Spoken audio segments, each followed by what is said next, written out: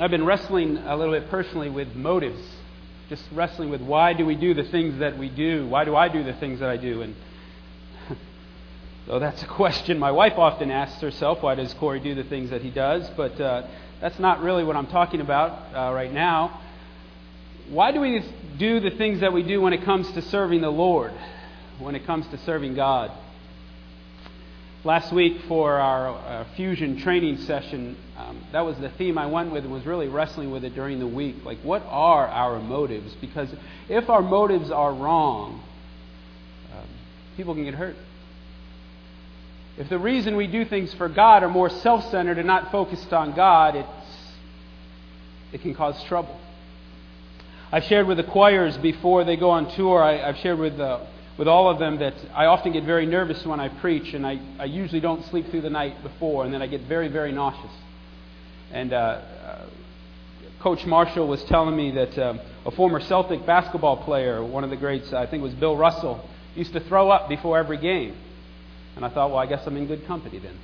NBA Hall of Famer. I don't throw up, but I get nervous. And if I'm honest with myself, I'd have to say that part of that is self-centeredness. And if I'm going to be honest with you, worried, how will I come across? What will it look like? What will they think of me? Are they going to think it's a good sermon or bad sermon? Is the theology sound? Is it biblical? Is the biblical exegesis sound? And all of a sudden get so nervous and so worked up that I can very easily get more focused on how I am going to come across than will the Word of God come across. Now, I think the other reason why I get nervous, and I think the other reason why I don't always sleep through the night before I preach, and this was even before I came here, even as a pastor, I recognize the fact, and this is what I want the choirs to know and those who lead in worship through song, that none of us are worthy to stand before people and proclaim the Word of God, whether in song or in preaching a sermon. None of us are worthy. It is only through the power of God and the Holy Spirit in us that makes us worthy. So I know that that's part of it as well. And what about when we sing in our chapel teams or in our choirs, and it can be very stirring and very moving, and the power of God can really work through it, but I think that it can very easily become more about us and how we sound and how we perform than it is, are we helping people and directing them to God? So I've questioned a lot about what are our motives. Even in our giving. Sometimes we can give and it's really more about us and letting people see that we give than it is about giving. Now, it's ironic that I'm making that statement when I publicly gave here on Wednesday into the Fusion immersion into the Wollaston Beach Fund.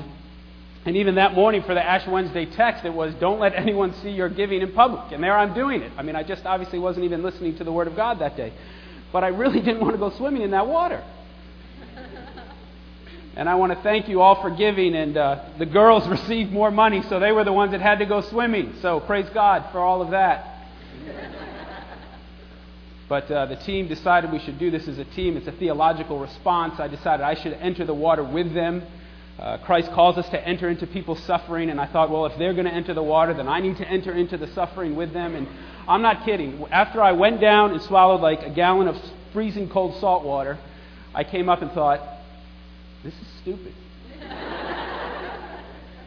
And I got a little scared trying to walk out because all of a sudden my body wasn't moving the right way, and I thought, my arms weren't moving. I thought, if I fall over right now, my arms won't be strong enough to pick me back up. But I did survive, and thank you for your prayers. So even in our giving, sometimes it can appear as if we're doing it more for ourselves than giving it to a cause or for a reason or for a purpose or for God. And so on Monday, I started just reading through the Gospels and looking through Scripture, saying, Lord, because often I start with a text and then a message will come. But here was a little different. It doesn't always happen when I start with a topic and then go to the text. And that happened today. And I want you to turn to Luke chapter 14, verses 7 through 11. Actually, I'll probably read to 14. Luke chapter 14, verses 7 to 14.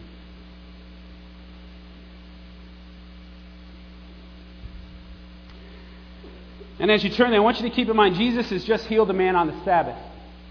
And some religious leaders of the day and some lawyers and some guests that he was about to have a meal with were questioning, why are you healing on the Sabbath? Why are you working on the Sabbath? And Jesus responds to that and tells them why he's healed them. And now the tables are turned as they go to this meal setting. The tables are turned because now Jesus is watching their behavior.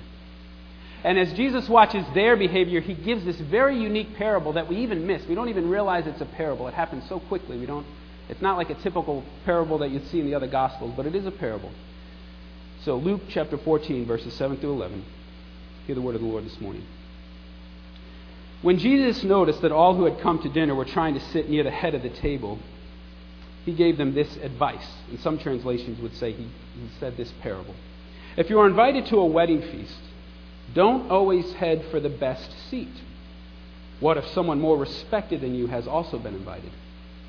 The host will say, let this person sit here instead. Then you will be embarrassed and will have to take whatever seat is left at the foot of the table. Do this instead. Sit at the foot of the table. Then when your host sees you, he will come and say, friend, we have a better place than this for you.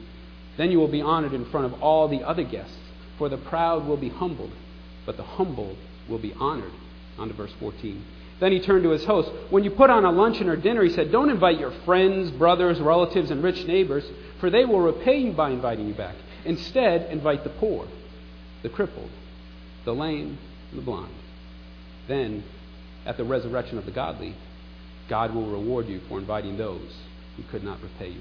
Heavenly Father, your word has been spoken. By the power of your Holy Spirit, apply it to our hearts and lives, that we might be forever changed. Let the words of our mouth and the meditations of our heart be pleasing in your sight, O Lord, our strength and our Redeemer. Amen. A meal setting, an ancient meal setting, and I've given this text as a devotional, I know to some groups. As an ancient meal setting, the table would be set in the shape of a U. And the head of the table would sit at the base of the U, and the most honored guest would be at the left or the right of the host. So these were the seats that these Pharisees and lawyers, these are the seats they wanted. The closer to the host, the more power, the more recognition, the more prestige you receive. In those at the end of the table, at the bottom portion of the U, if you will, they were the lowest. They were the least respected among that group of people, whoever was gathering for a meal that day. So though we may not have the same meal customs today in our own homes, we still have places at the table. Maybe your father or mother sit at the head of the table and then the kids are all there. Or even at a Thanksgiving meal setting, we have this. We see this all the time. For you have the big Thanksgiving meal and maybe grandpa or grandma or a family member or a guardian are at the head of the table, and then aunts and uncles or your mom or dad, brothers and sisters, they're all at the table. And then there is the dreaded children's table. Look, some of you attend the church. I've seen some of you sit at the children's table. Now, it's okay if some of you sit at the children's table. For the children's table is for the children and the unwelcome relatives. So it's okay for you to chuckle to say, yeah, I sit at the children's table. It's a little more nerve-wracking when I look over to see some of the faculty and they have that look on their face, hey, my relatives still make me sit at the children's table. That's a concern. But that is the lowest place. So we have this understanding. So they're saying, I don't want to sit at the children's table. Come on. I mean, I'm a respected member of this family, and so I thought. I used to think that until my in-laws sent me to the children's table, but that's a different story that I'm working through right now in counseling. I think that we desire these positions for power and recognition, even within our churches. And that destroys the church. It destroys it. We think we have the right idea of the way the church should run. We have the right agenda. God has given us the vision. It'd be nice if He gave the board the vision, but He hasn't, so He's given me the vision, so I need to push my agenda on the way the church should live. That type of mindset and attitude destroys the church. But it doesn't just happen in churches, it happens in friendships, where there are some friends who want to be the more controlling one, the one that decides what the friendship looks like, or even in dating relationships, or even marriages. And we won't get into marriages now, but we do see it in dating relationships, don't we? There's this maneuvering for power and control, and that destroys relationships. We see this in all aspects of our worship, in our home life, in our family life, and Jesus stands there and says, this is not of the kingdom of God. Don't head for the places of power. Don't seek recognition. Don't seek honor. In fact, what I want you to do is take the lowest place. I want you to go to the foot of the table. I want you to be a servant. I want you to sit at the children's table. That's what we as Christians are to do. We take the lowest place, which was often the place of the servant. the one who would serve the others, the ones who would put others first, whether they are family members or friends or homeless or the crippled. Jesus is saying part of God's kingdom is taking the lowest place, and that is what we as Christians are to do and to be, to take the lowest place and to be servant to all. And immediately think, well, wait a minute, you don't know my family. You don't know my situation, my circumstance. You're right, I don't. And this can become a situation where people abuse and take advantage of you. And some of you can commit to too much. Your classes are a priority right now. And if something is coming in between that, you know that God has called you to be a student right now, so that must be a priority for you. But there are situations where we can do better, I think. I think there are situations and circumstances and relationships where we can be more like Christ and be willing to take the lowest place. Because you see, before Jesus went to the cross, he took the lowest place at another table, at the Last Supper. And he knelt before his disciples and washed their feet and demonstrated for them and for you and for me that this is what a follower of Christ should be and do and look like, taking the lowest place and being a servant to all. But do we do that? What are our motives? Is that really what we're doing?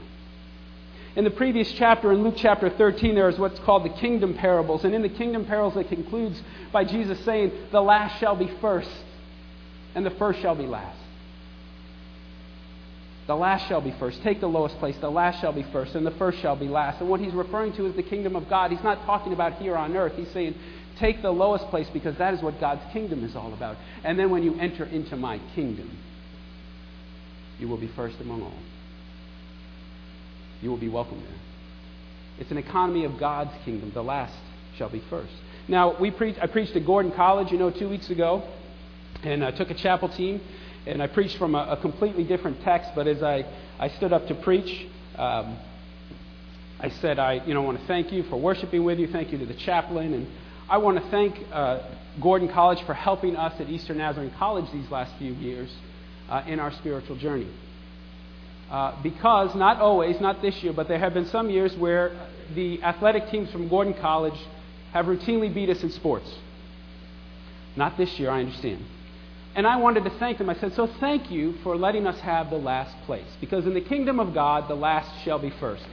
So you can fill your trophy cases here on earth where Rost and Muss will eat away at them.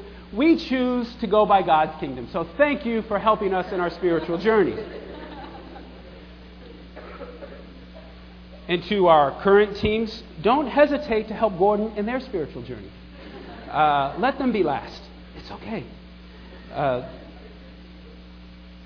Jesus is also talking about the last shall be first in its future tense. Once we enter the kingdom of God, then we shall be first.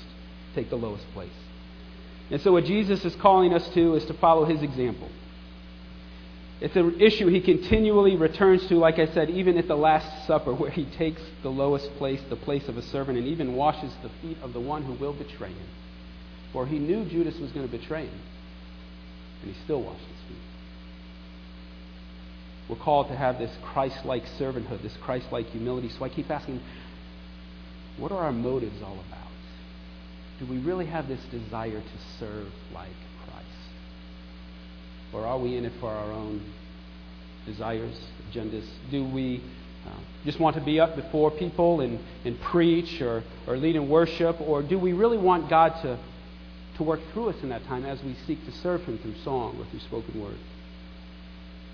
Our hidden agendas, our hidden motives, they can be so deep that we don't even see them. They can be so deep that they're even hidden from us. We've hid them so well. That's one of the great things about this Lenten season. If you're bold enough, I dare you and challenge you to pray, Lord, reveal those things to me that are not of you. Reveal those things to me that are of my motives and not of your motives. Reveal those things to me, like I have confessed here today, that sometimes I get caught up and get nervous more of how I will appear and sound and not how will you come across in what is proclaimed. Our hidden agendas and motives can be so deep. Richard Baxter, in his classic book, The Reformed Pastor, writes about pride. Listen to what he says. Are you puffed up with pride? Do you welcome the praise of others? Do you seek the highest honors? Do you become angry when your word or your will is crossed? Can you not serve God in a low place? as well as a high place? Do you enjoy celebrity? Are you unaware of the deceitfulness and wickedness of your heart? Are you more ready to defend your innocence than to confess your faults? If these things describe your heart, you are a proud person. It is not likely you have any familiarity with God. You too much make yourself a God. You are your own idol. How could you possibly have your heart in heaven? You might speak a few proper words, but your heart does not understand what you are saying. Wow. Pride can run deep. It can run so deep it takes a lifetime sometimes, it seems, to surrender it all to the Lord. So what are your motives? Is it more about your agenda, your political or social view, your theology, your belief about worship, your belief about preaching, your belief the way the church should run or the school should run or how your classes should be or how your family should treat? Is it more about that, or is it more, God, whatever you want in me and through me, do it. I want to follow the life of Jesus. I want to follow the example of Jesus and be a servant to all. I know it's a scary prayer. I know it's a bold prayer. But there is good news here today. You see, the grace of God that we sang about today is still amazing. And it's not just the saving grace of God, it's the transforming grace of God that is also amazing. And that if we are willing to completely surrender our hearts and lives to Him, there is this transforming grace that is shaped and moved within us, and we can change. It's not only a forgiving grace, it's a transforming grace. So maybe many of you have accepted Christ as your Lord and Savior, but have you surrendered to Him as Lord? There is a difference. You have accepted Jesus Christ as Lord and Savior of your heart. You've asked for forgiveness of sins, and Jesus is in your heart and life. But have you surrendered to Him as Lord and say, Lord, whatever you want for my life, whatever you want for my relationships, whatever you want for my career, I am yours. Take my life and let it be consecrated, Lord, to Thee. Have you done that? You've accepted Him as Savior, but have you surrendered to Him as Lord? It is a daily surrender, I've discovered, sometimes moment by moment, saying, Lord, not my will, but yours. Thy kingdom come. Thy will be done. It's not about us. It's about the power of Christ working within us. And daily, moment by moment, surrendering to the Lord above. So what are your motives? What are your motives in your relationships, in your friendships? What are your motives among your family members? What are your motives among your church? Are they of God? And they very well may be. What are the motives in the places you worship and serve? I've wrestled with this because after 9/11, I was a little troubled living in New York and growing up in New York, waiting to hear friends from high school. We're down at Ground Zero. And all these people and journalists and Christian magazines were coming in and writing these articles, and they'd come in for a day or two and write this very moving article and very moving journal, and it would get published, and it was very deep and very moving, and then they'd leave town. And it felt like, when I read some of those, that we were being taken advantage of. It felt like maybe people weren't being malicious, but it was more about them writing an article or a periodical or whatever it may be, and it really wasn't about entering into the need and the pain and the sorrow of the people of New York after 9/11. And so as we had this prayer service for Haiti, I kept checking myself and wrestling, Lord, please let this be a genuine, beautiful response from this community, not something about just the emotional stir of the day where there'll be these concerts on TV and we'll give and then forget about it. May this be something where we stay with the conversation. May we not forget about it when the news is done. When the cameras have left, may we stay with this conversation, Lord God. May we not take advantage or exploit other people in the midst of their pain and think, we have all the answers, here we come. Aren't you glad we're here? We can help you, we can save you. If that is our attitude, that is not of Christ, because it is more about us and not about serving the Lord and allowing Him to work through us. So what are your motives? The good news today is that God's grace is still amazing. If there's any part of your life where you are still in control, I would encourage you to surrender that to the Lord and let Him have full control of your life. And be a servant the same way that Jesus demonstrated servanthood to us. At the table, the Last Supper, washing the disciples' feet, and on the cross where He gave His life for you and for me. Are you willing to give your life for others? In the same way that Christ gave His life for you. Please stand.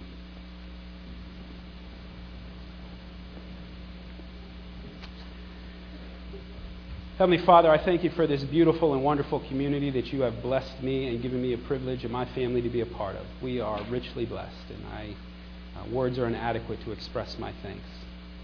I think Mr. Diamond expressed it best when he spoke on Wednesday when he said, I owe a debt to ENC and to God that I can never possibly repay. May we have that as our spirit, that we owe a debt to you, our Lord and Savior Jesus Christ. We owe a debt to God our Father that we can never repay. But may our lives be completely surrendered to you and be a servant the way you modeled, the way you demonstrated, and the way you've given your life for us. May we give our lives for others, not for our glory, but simply for yours. We pray these things in the name of the Father, and of the Son, and the Holy Spirit. Amen. You are dismissed. Go in peace. Have a great weekend.